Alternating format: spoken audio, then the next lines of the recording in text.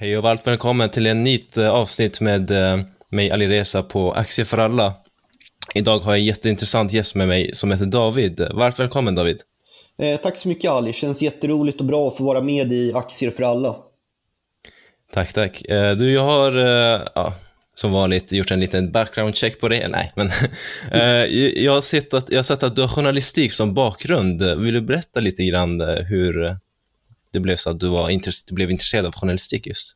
Exakt, nej men det stämmer bra. Du har gjort din bakgrundskoll väldigt bra där. Det stämmer jättebra att jag har journalistik och kommunikation och liknande grejer som min bakgrund. Det har jag jobbat med i, vad blir det? Nästan prick 10 år då. Från när jag började lite när jag var 15-16 och skriva lite sportartiklar så där tills det jag är idag nu då, 26 år gammal och chefredaktör för Unga Aktiesparares tidning då, Stock Magazine allra främst. Så har jag jobbat inom det. Jag har alltid varit intresserad av kommunikation, av sport, av ekonomi, olika flera intressen, och jag har alltid gillat att kommunicera på olika sätt. Allra främst har det kanske varit i skrift. Jag är ju liksom en ganska, jämfört med dig Ali, du är ung och pigg, jag är en lite äldre man, så kan jag säga att jag är lite gammal trots att jag bara fyllt 26, så jag minns ju liksom när det var papperstidningarna man ville in i fortsatt. Det var alla för mina liksom första år så var det faktiskt fokus på papperstidning. Då läste man mycket mer papperstidning, nätet, digitalt, alla de här kanalerna, TikTok och sånt där som en farbror som jag inte riktigt förstår mig på. Det fanns ju knappt liksom, om man ska vara ärlig. Så jag var ju uppväxt med papperstidningar och sånt där. Även om det är ganska nyligen och jag bara är några år äldre än dig, så har det hänt jättemycket. Så jag fick ju mitt intresse genom att läsa papperstidningar. Framförallt kanske lokaltidningar, kvällstidningar, men även nischade tidningar. Om främst kanske sport, men det var även mycket om ekonomi, samhälle, entreprenörskap. Det hänger ihop, och till sist så hamnade man ju då med aktier och fonder också. Så att det hängde samman, men det stämmer jättebra med att jag har journalistik och kommunikation som bakgrund. Sen har det utvecklats mycket under åren som jag har hållit på med då. Både med att de här kanalerna har kommit till, att saker har blivit mycket mer digitala. Och jag har väl inte riktigt tänkt med på alla sätt och vis heller, om jag ska vara ärlig. Så jag har ju liksom blivit kvar i det här att jag tycker mycket om papperstidningar och längre läsning, och kanske inte riktigt har fallit för det här med TikTok och Reels och Stories och allt vad det nu är på samma sätt. Men man har ju fått lära sig också. Så det stämmer jättebra. Jag har journalistik som bakgrund och ändå hunnit se en hel del förändringar trots mina ganska unga 26 år. Precis, du sa att du var chefredaktör för Stockmagasinet. Jag har, och det får man genom att vara liksom medlem på Ungespararna. Man får liksom en per kvartal. Jag har ungefär, svårt att se, men jag har typ 8-9 stickna, kanske mer. Jag kan visa dig David nu. Väldigt många i alla fall. Ja, men det känns tryggt och bra Ali. Och det är också en indikation då, tror jag i alla fall, på att du har varit medlem i Unga Aktiesparare då, i alla fall under hela tiden som jag har jobbat på UA. För jag fyller snart 2 år på UA och har ju då gett ut, ska se hur många tidningar det blir. Ja, det närmar sig nog i alla fall en 7-8 tidningar i alla fall. Det är ju som sagt 4 per år, jag har snart jobbat i 2 år. Så jag skulle väl tro att det kanske blir då, om jag inte räknar fel, min 8:e tidning som släpps här i september. Vi släppte ju nyligen ett nummer i maj, men jag skulle väl tro att det låter jätterimligt att ha varit medlem i ungefär 2 år då. Har du någon favoritmagasin utifrån alla de där? Jag tycker ju som tur är att alla har varit ganska bra på något sätt, och det känns ju bra att det är så. Det vore trist om det var tvärtom, att jag inte tyckte mitt och skribenternas jobb var bra oavsett ämne. Nej då, men om man ska ta någon tidning som kanske har betytt lite mer, som kanske har varit lite extra rolig, så hittills har det kanske faktiskt varit lyxnumret. Jag tror temat var lyxkonsumtion. Det var i maj 2021. Kanske det släpptes tidigt juni 2021 som vi körde den. Och det var jätteroligt, för jag var inte alls speciellt inläst på det ämnet innan och kände att det var en väldig utmaning att göra den tidningen på förhand. Men jag tyckte vi alla löste det på ett väldigt bra sätt. Så jag lärde mig väldigt mycket. Jag tror skribenterna lärde sig mycket, och jag tyckte att det blev ett bra nummer som vi fick mycket bra feedback på. Hur hamnar du på Stockmagasinet och UA? Har du varit liksom aktiv sedan tidigare eller? Aktiv vet jag inte. Jag har ju som sagt bakgrund inom journalistik, ekonomijournalistik i ganska många år då, i synnerhet där. Jag har ju började jobba på Aktiespararna ett halvår efter att jag tog studenten 2016 där i januari. Så började jag där som webbredaktör och jag skrev lite artiklar och sådär. Det är egentligen inte helt olikt den tjänsten jag har nu, bara att den här tjänsten nu är mera ansvar att hålla ihop helheten, vilket också är otroligt roligt. Så när jag började på Aktiespararna så kom jag i kontakt med UA, och jag hade liksom aktieintresset lite grann sedan innan. Jag har egentligen haft med mig det, jag ska inte säga sedan födseln, men jag hade tur att föräldrarna kunde spara lite åt det när man var yngre, så då fick man hem de här olika fondbeskeden var det väl kanske framförallt, och de kom väl om jag nu minns rätt, som sagt, jag är ju lite till åren kommen, Ali. Så har jag för mig att de kanske kom 2 gånger per år i snitt i alla fall. Och då läste man dem, man pratade lite med föräldrarna. Ibland hade värdet gått upp, ibland hade värdet gått ner. Det vet som det är på börsen generellt och i en portfölj, att det går lite upp och ner. Men över tid så såg jag ju ändå ett värdet steg när jag jämförde mitt brev som kanske kom...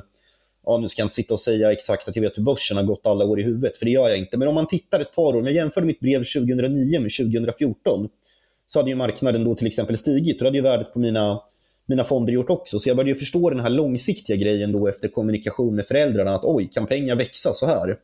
Det måste ju vara roligare än att ha det på ett sparkonto. Sen mognade det väl kanske inte jättemycket mer än så det var inte så att jag köpte jättemycket aktier aktivt. Men nu kom jag ju i kontakt med, och det är mycket tack vare min då ekonomi- och entreprenörskapslärare Göte Brunasso, då, känd som ekonomiläraren på Twitter. Och många känner igen Göte, han har med all rätt flera tusen följare och har varit med som sparmagister i Aktiespararna och sådär. Han höll aktiekurser, för jag gick inte ekonomi på gymnasiet. Men jag kunde då genom att gå hans aktiekurser som han helt ideellt ordnade. Han var utbildare då inom Aktiespararna också. Och jag tror aktiv UA i sina unga år. Så började man få upp ögonen. Vi fick åka på Avanza forum i skolan. Vi fick bra besök och av intressanta föreläsare på gymnasiet där och så då. Så det blev väldigt bra. Intresset föddes lite. Man fick grogrunden till det. Sen tog det ytterligare ett par år innan man kom igång och kanske började investera mer aktivt. Men det fanns alltid där, och jag har alltid gillat drivna, intressanta människor. Det spelar kanske ingen roll om man har träffat dem inom ung företagsamhet, inom Örebro SK fotboll eller vad det än har handlat om. Så när unga aktiesparare dök upp och jag började förstå, då var jag lite äldre. Då kanske jag var sådär 22-23 år. För UVA satt ju tillsammans med Aktiespararna. Jag var medlem något år innan för att jag ville ha en prenumeration på Affärsvärlden, kommer jag ihåg. Sen missade jag för länge och då blev det inte av. Men då kom jag i kontakt med UVA mer och mer, och man blev vänner med dem som man delade kansli med, och men intresset bara blev större och större. Och sen kändes det ju fantastiskt när man då fick börja gå på lite event.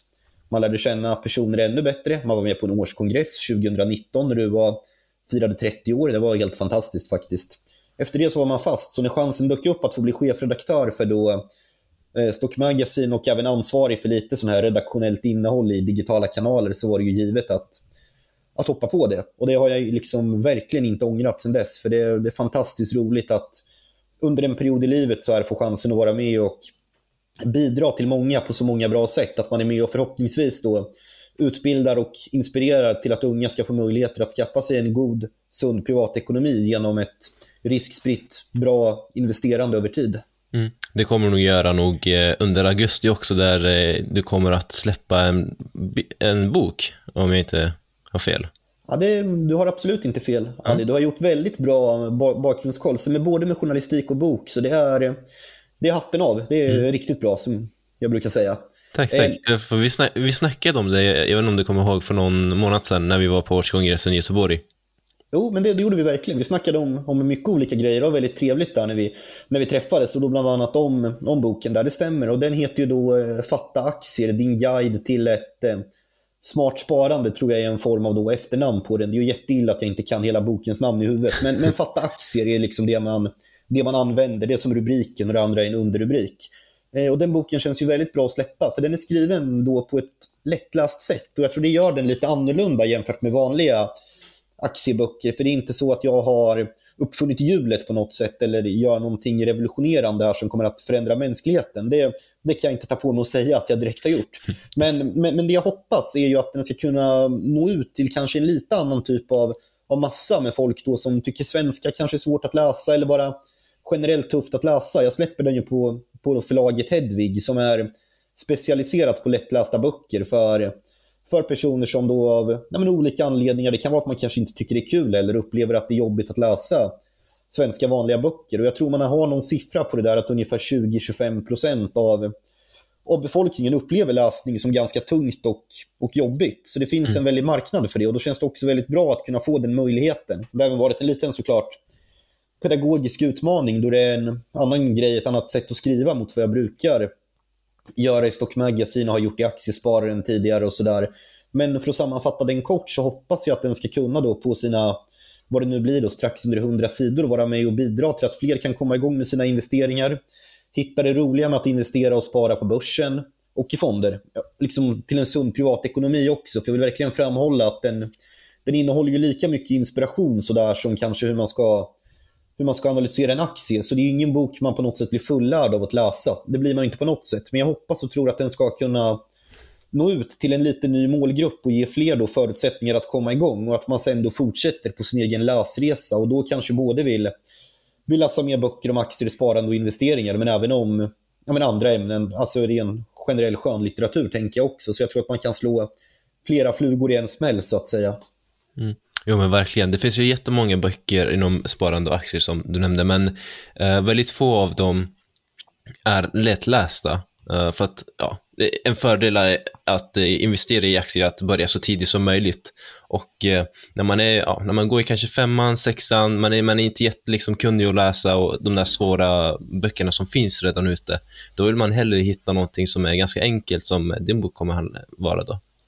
Exakt, det tror jag kan vara jättebra. Och jag tror oavsett ålder, bakgrund, vad man har med sig sedan tidigare, så tror jag att den kan vara bra och nyttig. För den är enkel, snabb. Sen är det klart, jag ska säga att det kvarstår lite jobb med den. Den släpps i slutet på augusti, så den ska ju då gå i tryck här om, vad blir det?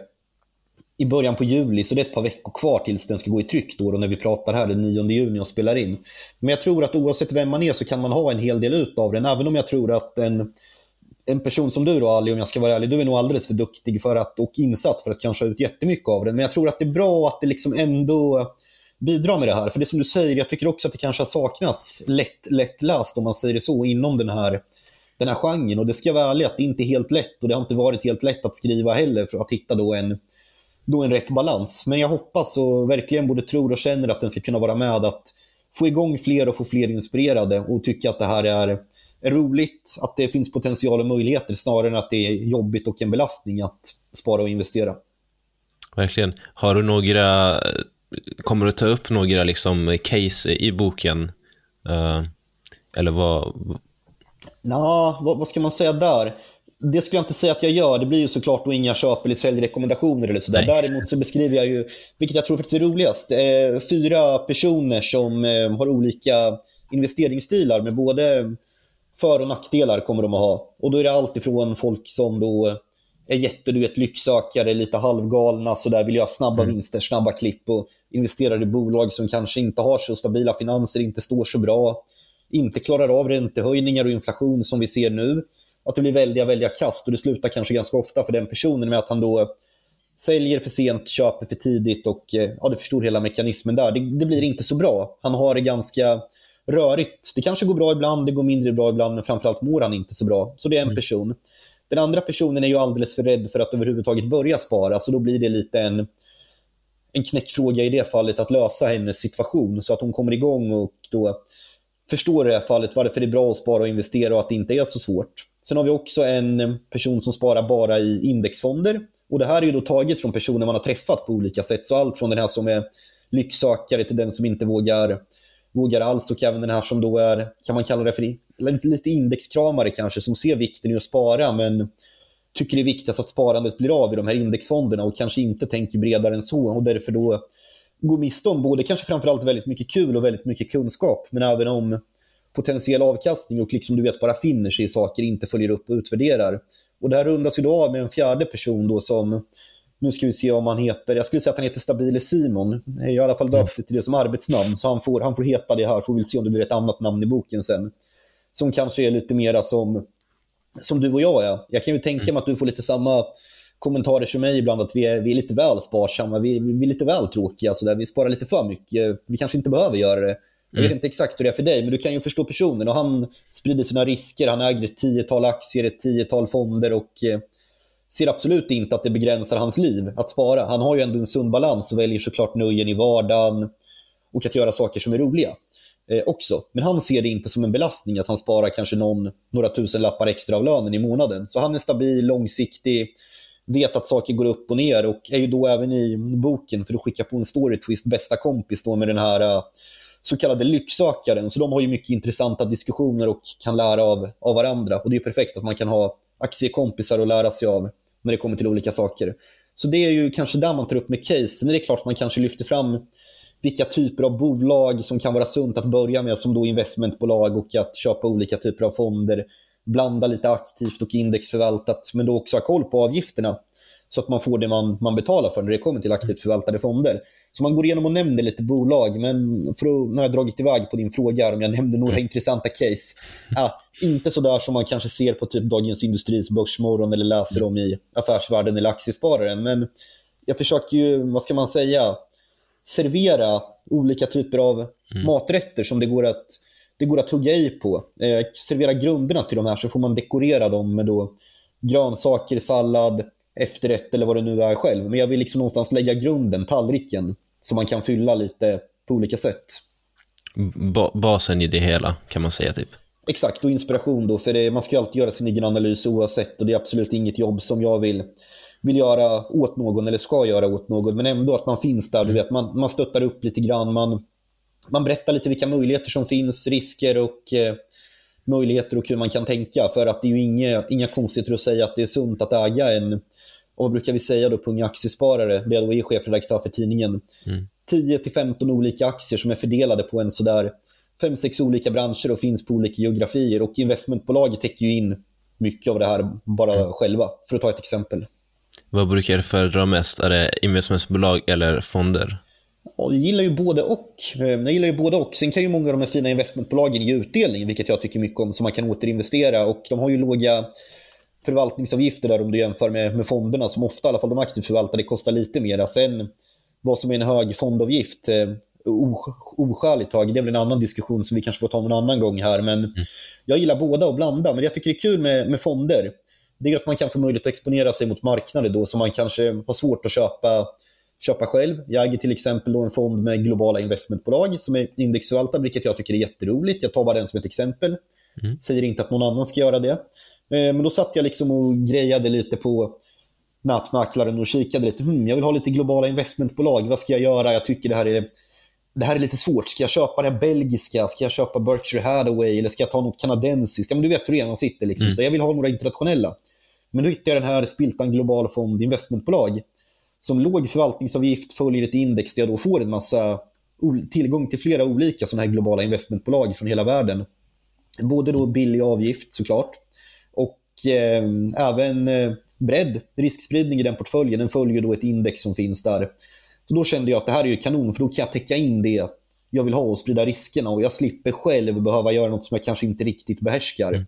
Och det är då en indexfond. Sen kan det ju vara bra med aktivt förvaltade fonder om man såklart tror på förvaltaren. Man måste ju följa upp över tid och kika på vad fonden har presterat, hur den har levererat, vad den har för omsättningshastighet. Man ska ju känna sig trygg i det man äger, och det är ju en egen analys att göra. Men jag tror ibland, kan jag tycka personligen, att det kan vara värt att betala en lite högre avgift, förutsatt att man då över tid också får ett större värde. För jag tror ju lite som, vi gillar ju fotboll både du och jag och Ali, och vi lär ju komma tillbaka till det senare, att det kan ju vara bättre att köpa även när det kommer till aktier, en spelare då, säg att vi köper en anfallare ihop som ska spela, nu vet jag väl om du håller på Real Madrid, tror jag, va? Ja, Barca. Ja, förlåt, jag tänkte gratulera till Champions League-segern då, men det ska jag absolut inte göra. Men Barcelona i alla fall, det är ett lag som har vunnit mycket. Jag håller på lag som typ aldrig vinner någonting, det är lite därför, så att jag är inte så van att man vinner. Nej, men poängen, oavsett laget som du och jag ska arrangera, ska hålla i, vi behöver en anfallare. Och vi vet att om vi betalar lite mera för anfallare A, så kommer den där spelaren då att göra de där 15 målen som vi behöver för att sluta i toppen. Men då får vi betala lite mera än vad vi kanske får göra för en oprövad spelare. Vem vet vilken potential den har, och så där, med risken att den bara hamnar med 5 mål. Den kanske är lite billigare, men den tar inte oss dit vi vill ha. Vill att vi ska ta oss. Så därför kan ju den här då, som är lite dyrare, vara värd att då investera i. Lite samma med fonder, att om man tror då att de här förvaltarna kan göra ett resultat som är klart bättre än vad jag kan. Det kan nog de allra flesta göra också, som kan sin nisch över tid. Sen svänger det såklart för dem också.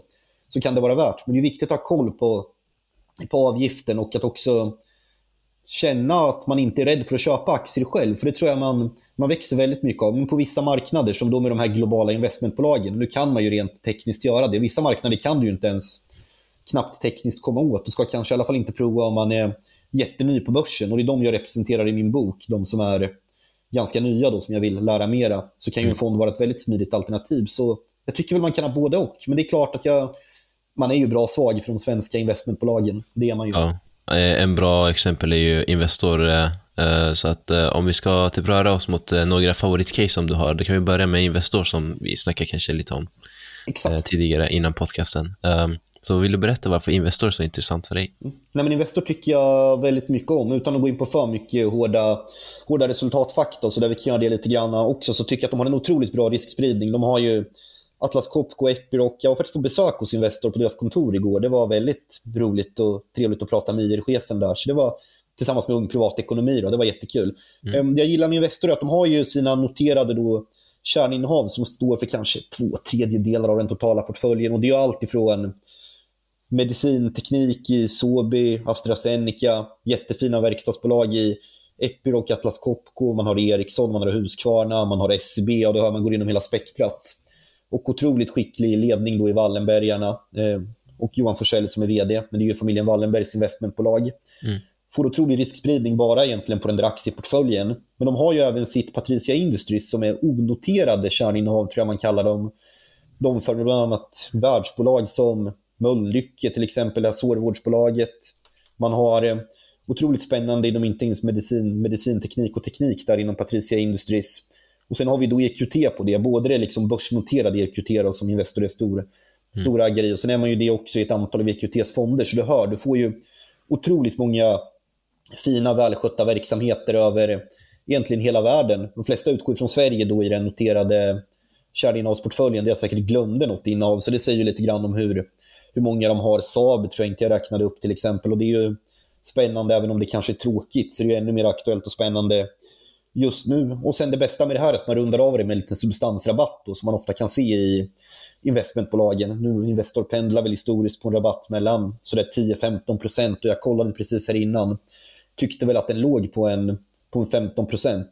Så jag tycker att, och sen med familjen Wallenberg som verkligen själva också sitter i samma båt, om man då tittar på pilotskolan, att man som vd eller annan ledande företrädare äger, det går ju att mäta det där på olika sätt och det beror ju lite på bolag, lön. Investor är ju väldigt stort, men att man äger en betydande andel aktier själv så att man hamnar i samma båt som aktieägarna.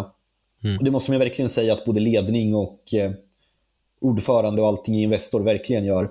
Så Investor tycker jag är en perfekt bas i aktieportföljer då, tillsammans med andra investmentbolag som till exempel, Latour kan väl vara lika bra. Nu har inte jag dem på mina case här, men den typen av stort etablerat investmentbolag som sprider sina risker då och är långsiktiga ägare och är med och vill bolagens bästa och har tydliga incitament själva att ta dem framåt. Så nu blev det Investor här, men det finns såklart andra liknande investmentbolag också. Bra bas.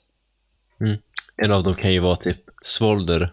Absolut, Svolder är också ett investmentbolag. Sen ska vi väl kanske inte riktigt jämföra dem med Investor och Latour och industrivärden, för Svolder har ju betydligt mindre bolag. Men det är också det jag tycker är intressant om man då kanske jämför i teorin en småbolagsfond med Svolder som då investerar i mindre bolag på Stockholmsbörsen. Jag tror, nu ska inte jag sitta och säga exakt vilket market cap de här bolagen ska ha, men det är inte så många miljarder kronor som de kan investera upp till, så det blir ju mindre bolag, och det är klart att då kan ju risken också vara högre än att investera i Investor som har de här Atlas Copco, Epiroc och de här världsbolagen som omsätter flera 100 miljarder i vissa fall. Det är klart att det blir en skillnad. Men jag gillar ju det här med Svolder. Jag tycker de också har en jättebra ledning i inte minst vd Ulf Hedlund, och jag tycker de har visat otroligt bra track record under årens lopp. Varit väldigt, väldigt duktiga på att hitta rätt i investeringar då i nordiska små och medelstora bolag. Och man långsiktigt då över tid vill man ju vara med och skapa värden. Och man har en väldigt bred portfölj, mycket Smålandskänsla. Vi hade ju ett Smålandsnummer, min vd och chef Henrik är också från Småland, så han lär gilla att jag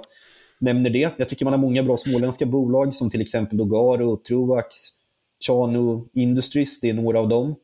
Man har en ganska bra riskspridd portfölj. Sen det de inte har, till skillnad från Investor, är att de har ju en ren börsportfölj, och då kan man kanske tänka att de där kan man kopiera rätt av. Till exempel då Investor eller Latour har ju också då och de är mycket större bolag också såklart. De har ju såna egna onoterade portföljer med bolag som de äger, så det blir också en väldigt bra grej där, som jag missade att säga, att då kan man ju köpa in sig som investerare. Om du gör det i Investor och Latour får du ju tillgång till saker du inte kan köpa som privatperson.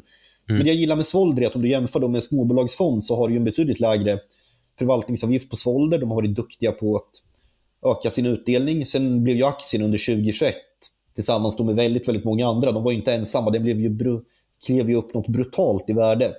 Så i år är ju aktien ner 35% och den där ganska stora substanspremien tidigare har väl nästan suddats ut. Jag tror man ligger runt nollan för stunden. Ja, man kanske fortsatt har en liten premie på 1-2% där. Men det kan jag tycka att nu börjar det bli intressant att köpa Svolder. Och som långsiktig har det väl aldrig varit fel. Jag gillar ju Svolder och tycker man ska vara långsiktig. Men det känns ju också intressantare att köpa in sig på det här nu än vad det gjorde förra sommaren. När premien var, om man ska vara ärlig, väldigt, väldigt hög. Så nej, Svolder tycker jag om. Och det blir också en annan form av dynamik. Och inte heller en tokig byggsten att ta i portföljen. Och då får du ju även exponering då mot duktiga bolag. Med Svolder är ju en erkänt duktig ägare. Dessutom är de rätt så sköna. Liksom, du ska ju aldrig köpa en aktie för att vd är skön eller rolig att ha att göra. Men så det ska inte liksom ge någonting på så. Men Ulf är väldigt bra. Jag tycker hela de alltid varit duktiga, transparenta och sådär. Och det är samma med Investor såklart också. Så att det blir det är två olika typer av investmentbolag. Och det är kul att kunna få exponering mot mindre bolag. För jag tycker de har bra kvalitetsbolag. Det är också viktigt att ha koll på då i de här innehaven. Så Svolder, absolut tummen upp här också. Ja, men härligt. Ska vi hoppa till nästa punkt och snacka lite om dina sämsta och bästa investering som du har gjort?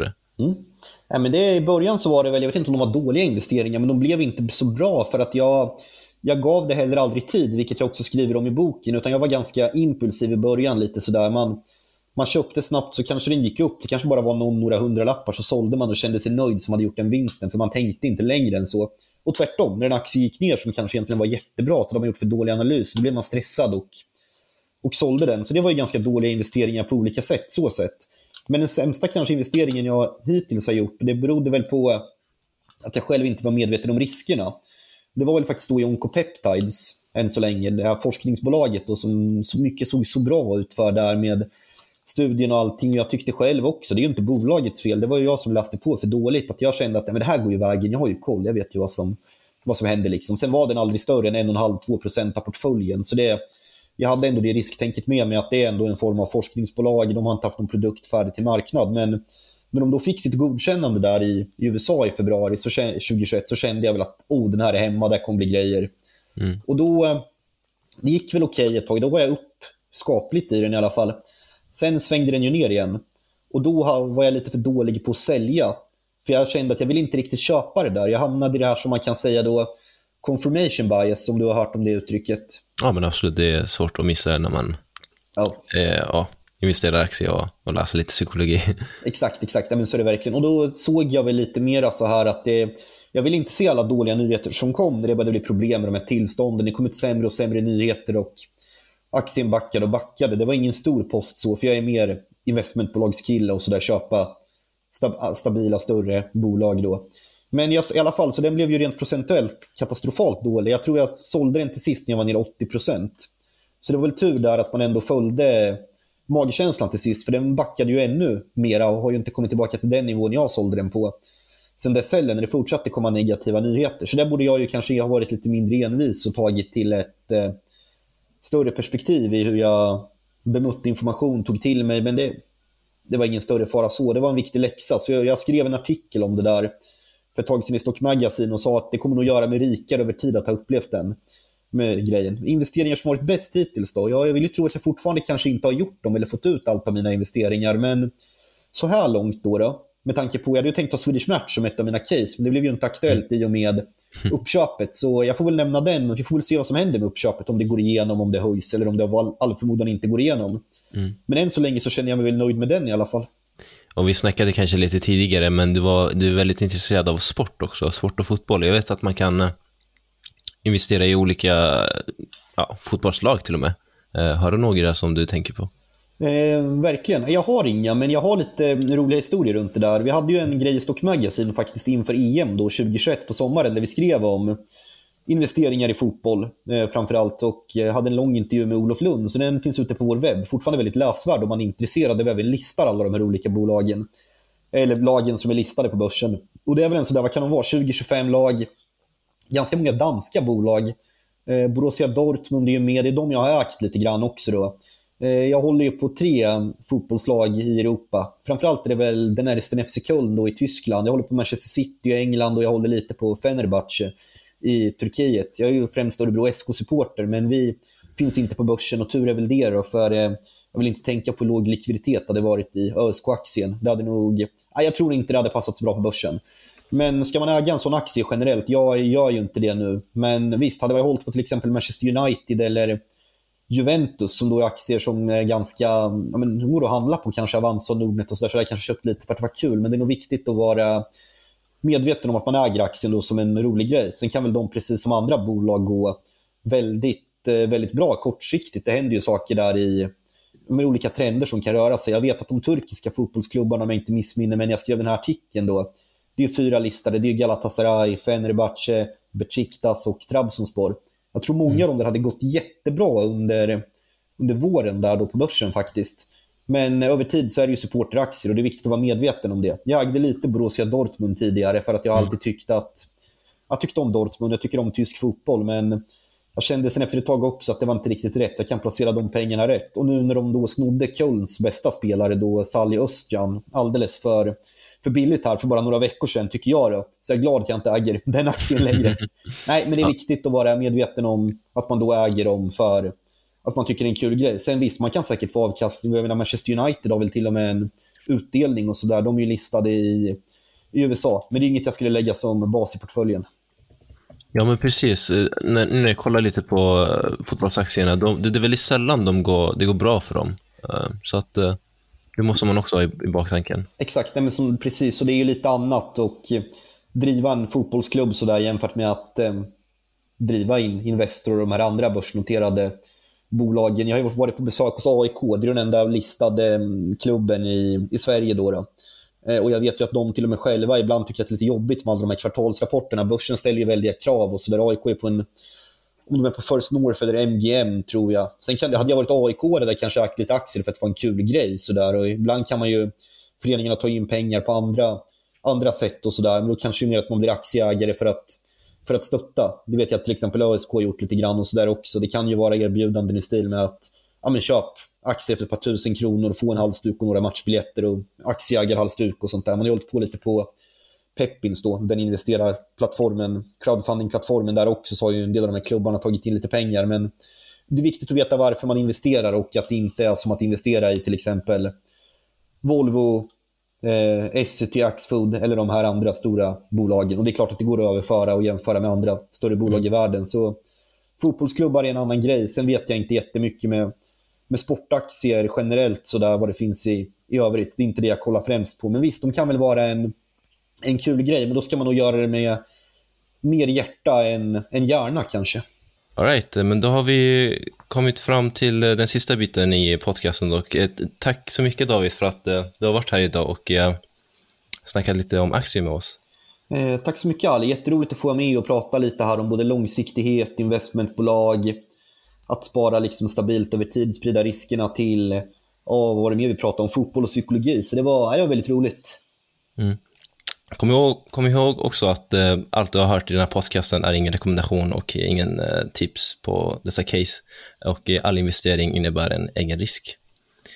Så att det måste ni ha i baktanken. Men jag tänker så här, om folk vill nå dig på något sätt och om de har några frågor, hur kan de göra det? Ja, man kan absolut nå mig då på LinkedIn, David Flatbacke-Karlsson. Eller så kan man då, även på Twitter finns jag då. Det går även att leta upp min mailadress och mina kontaktuppgifter då på Unga Aktiesparares webbplats. Så det skulle jag rekommendera i så fall. Det är bara att höra av sig. Absolut. Jag ser till att länka det på beskrivningen. Men tack för idag. Tack själv Ali.